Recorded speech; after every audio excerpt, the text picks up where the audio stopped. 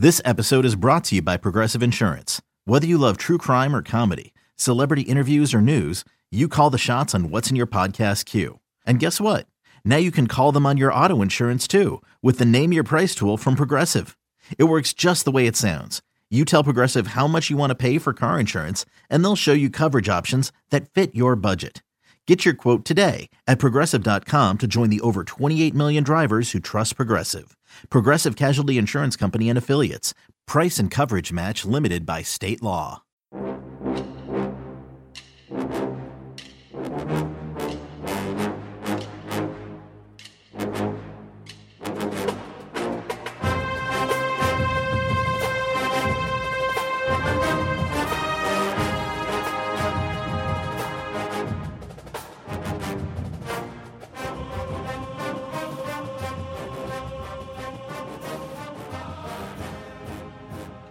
Good morning, Bucknoters. Welcome to the Bucknuts Morning Five here on Friday, September 24th, 2021. I am Dave Biddle. I am joined by Jonah Booker for his usual Friday visit. And unfortunately, my man, there's really not much to talk about, right? Is there really anything going on in the Ohio State football world? It's pretty quiet on the home front when it comes to Ohio State football. I mean, I don't think we'll have a lot to talk about today. No, I mean, I guess other than the fact we could be seeing the start of the Kyle McCord era at quarterback, we'll see what happens. Or maybe this is as simple as just CJ Stroud's going to miss 1 week and he's going to get his job back. They're just trying to rest his shoulder. Ryan Day's talked about that he had a similar situation when he was in college, when he was a quarterback, that he rested his shoulder a week, then it felt better. I don't know how it's going to work out, man, and they have not made this official yet, but from multiple sources, and Letterman Rowe was the first one to report this, but multiple sources have told Bucknuts it's going to be Kyle McCord starting the game tomorrow against Akron. What are your thoughts on this development? I think someone decided to be an adult in the room and do the right thing, not only for CJ Stroud, but his football team. You're playing against Akron. Dave, you can go out there and hand the ball off to Trevion Henderson 25 times, and we would still win by 42 points. I think it's much needed to get him some rest. The last thing that you want to see, if he truly is your guy, is your quarterback going into Big Ten play with a lame duck arm. The last thing you want is to have your backup quarterbacks not having any type of real game time experience if something happens to CJ Stroud where his shoulder continues to get worse. So I applaud Ohio State. I think this is the right move. It's a multiple prong type of analysis here, because in one instance, you can look at it as Ryan Day is going to get a look at Kyle McCord. He's going to see what he has in him. And if for whatever reason Kyle McCord comes out and looks phenomenal, meaning that he has total command of the offense, passes aren't selling over wide open wide receiver's head, he's delivering strikes.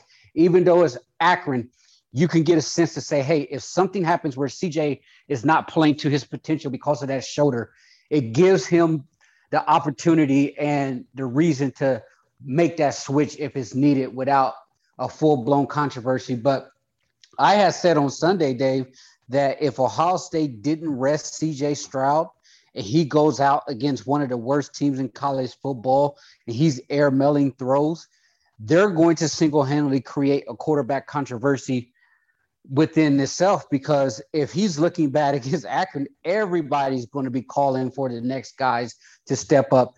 Now with him getting rest, I truly believe it's best for him, because it's been a lot of speculation out there that he really needed to sit down and rest, but he didn't want to because he was in such a heated quarterback derby and with the guys that are behind him, that he didn't want to relinquish his position. I know Dave Repston of the Big Ten Network, when they visited Ohio State in campus before the season even started, they said that he was pretty much on the pitch count where he threw maybe 2 or 3 balls while they were there. They were trying to rest his shoulders. So this is starting to be a longer term type of issue than what a lot of people really anticipated. It's not just this happened recently. To me, I think this is an injury that's been lingering for quite a bit of time. It's such a weird week to have a new quarterback, to sit CJ out. I think it's a smart decision, But if you're CJ, you got to be thinking, man, I could go out there and throw left-handed and tear up Akron. Akron's horrible. Like, I think a lot of people, I've said this on the show earlier this week, a couple different times. I think a lot of people looked at the schedule. They knew the first 2 games could be tricky. Then they kind of bracketed Tulsa and Akron as, both those teams are terrible. Tulsa would blow Akron out of the water. Like, they're terrible. So, Kyle McCord's going to go out there tomorrow, J-Book, and he's going to tear it up. But, like, we're not really going to know anything. What are your thoughts on that? And what do you think is going to happen going forward? Like, what's going to happen next week at Rutgers? Your thoughts on just McCord playing Akron tomorrow? And what do you think is going to happen going forward with the quarterback position? Come Sunday, Dave, you're going to be on social media and the message boards, and you're going to have a large segment of the fan base saying, see, I told you. And they're going to be calling for Kyle McCord to be the starting quarterback. Anybody can go out there against Rutgers and perform well. What I want to see is this a situation where anybody can? Oh, Akron, I'm sorry. right? Yeah. I'm sorry. Usually it would be Rutgers, but maybe not now. Right. I mean, Schiano, not a good defensive coordinator, but is a good head coach. It's like the opposite of Chris Ash. He was a good defensive coordinator, horrible head coach at Rutgers. Schiano's a Jersey guy. No, but I knew what you meant. I just wanted to clarify that. Go ahead, sir. Yeah, and both guys are. I think Kyle McCord and Jack Miller are both going to look impressive against Akron. And then you're going to have a large segment of the fan base that's going to be calling for McCord to be the starting quarterback.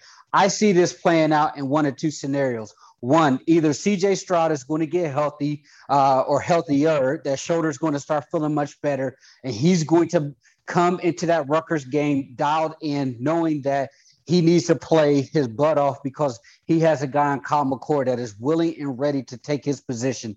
Or 2, CJ Stroud's going to get the ball against Rutgers. He's going to press. He's going to be trying to be perfect, which no quarterback's going to be perfect, and that's going to cause his play to slip. We saw it with J.T. Barrett and Cardale Jones. Cardale Jones said after the national championship in 2015 that when they were doing the 2-quarterback system, he was pressing because he knew that JT was over there looking over his shoulder. And if he didn't make the plays and he didn't protect the football, make the throws to the wide open receivers, he knew at any moment he can get his number yanked. And I don't know if Ryan Day is going to go that route, but as a quarterback, looking over your shoulder is not necessarily a good thing. It can light a fire under you, and it's going to test CJ Stroud mental fortitude here. But when I say this is big boy college football, these are some of the things that I talk about because he needs to block that out, regardless of how well Kyle McCord and Jack Miller plays. If he's going to be the quarterback at Ohio State, he needs to come into Rutgers dialed in, lock and loaded, looking like he is the primetime quarterback that Ryan Day truly believes he is. So to me, I think you're going to get great play from the backups.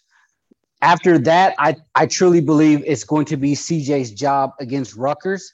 Now, if we go into a situation where the defense is getting gashed against Rutgers, the offense is starting slow, CJ's not putting up points from the board, the shoulder still looks like it's an issue, I can easily see at that point Ryan Day calling Kyle McCord into the game. And at that point, all bets are off. You have a full-fledged quarterback controversy. Let's shift gears to the defense, J-Book, and get into that. It's amazing that is not the main story right now. I mean, when you change quarterbacks, though, that's, of course, going to be the main story. But my goodness, defensive changes aplenty, personnel, coaching. I mean, coaching stands out the most, but there's been personnel changes. I love the fact that Cam Martinez is out there. He looks like a baller. I like these young guys, man. I don't like the fact that it seems like the best players on defense are true freshmen. Denzel Burke, Tyleek Williams, and redshirt freshmen. Cam Martinez out there balling out. I do think Cam Brown's playing well. I like the corners. I like what I'm seeing out of the corners. I need to see more out of the linebackers, but I do like Cody Simon there. Hopefully Taraja Mitchell can come back. EA Gatiote is playing a little bit more and playing better. Maybe there's some hope there at linebacker. We will see. Dallas Gann, of course, is transferred out of the program. He's in the portal. I want to get your thoughts on the defense overall. Start with Matt Barnes calling the defense. I don't know why he is on the field and not the box. Whatever. I've made a big deal about that all week. Your thoughts on Matt Barnes calling the defense, not Kerry Combs, and just your overall thoughts on the Silver Bullets. Well, they did show some different looks against Tulsa that I did like. I did like the fact that they went to the double high safety instead of got it out of the single high safety. But to me, I still think the defense is schematically flawed. They still gave up 500 yards. You have a middle linebacker in Tommy Eichenberg who played 53 snaps with 0 tackles. I do not know how that is even possible. And then you have Bryson Shaw back there to play the most snaps on defense. So you still have a player personnel issue when guys aren't performing at a high level. I know James Laurinaitis on his show was talking about the middle linebackers, and he was pretty much flat out disgusted that you can have a linebacker that can play that many snaps and not even record a tackle. He would say that he would be ticked off, and Luke Fickell will be on their butt if the linebackers didn't even record 4 or 5 tackles against a high-power passing offense. So imagine, if what Luke would say if one of his linebackers didn't record any tackles. So to me, I think the defense is still a work in progress. As you mentioned, the freshmen, I like the way those younger guys are playing, and it's lighting a fire under their butt. I mean, you look at Tyleik Williams down there at the D tackle position. The guy plays hard. He's making plays. If you look at Taron Vincent, he played a limited amount of snaps there.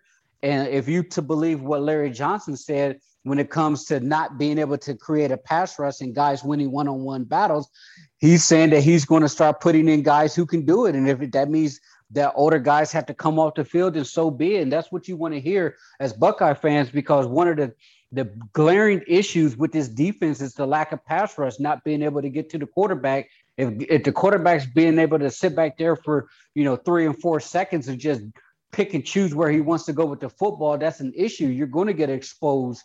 But the linebackers, to me, are probably the biggest issue when it comes to the defense. And I was looking at Pro Football Focus ratings, and almost our entire linebacking room is ranked in the 300s, Dave. 300s when it comes to all Big Ten linebackers. Like, that's how bad they're playing, that you have typically the leaders of the Silver Bullets ranked in the 300s when it comes to their grades overall over the last 3 games when it comes to how they perform on the field. And to me, that's an indictment on Al Washington. He needs to figure out what he's doing with that position. I mean, you cannot have a middle linebacker out there blowing coverages, not reading his assignments, missing tackles, not recording any tackles.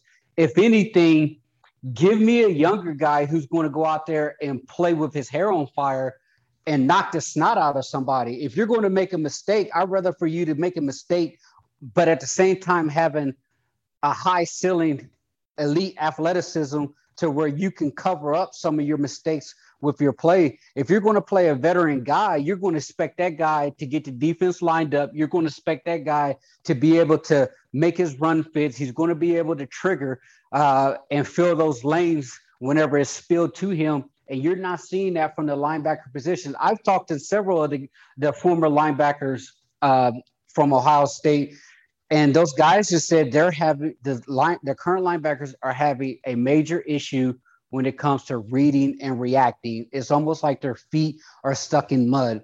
And that is on Al Washington, because if those guys don't have the capability to play fast, they're thinking too much, they're not reading their keys, basic assignments, that falls back on the linebacking coach. And I like Al Washington. I thought Al Washington, did a really solid job last year with those guys. I think he got the most out of Pete Werner. If you look back at Tuff Borland, he was limited athletically, but you didn't see Tuff making these mental mistakes that you see now, even though Tuff was put in a lot of bad situations when it came to spreading him out and making him run sideline to sideline. That just was not his game. But I thought Al did a good job with those linebackers last year, but this year they are having major issues. And then we finish up with the secondary. I like what I'm seeing out of those corners that you mentioned. They compete. There's times where I saw Cam Brown really getting his head around. Denzel Burke is a star. He's going to be a potential first-round corner. If they can get that safety position shored up there with Proctor out, then they have a chance. But it's a long way to go, Dave. Right now, I'm super skeptical that they're going to be able to get the ship righted, because the Big Ten, they smell blood. They smell blood when it comes to this defense. And if they don't figure out the guys that they need to play, I mean, you look at Tulsa, there was 28 guys on defense that played.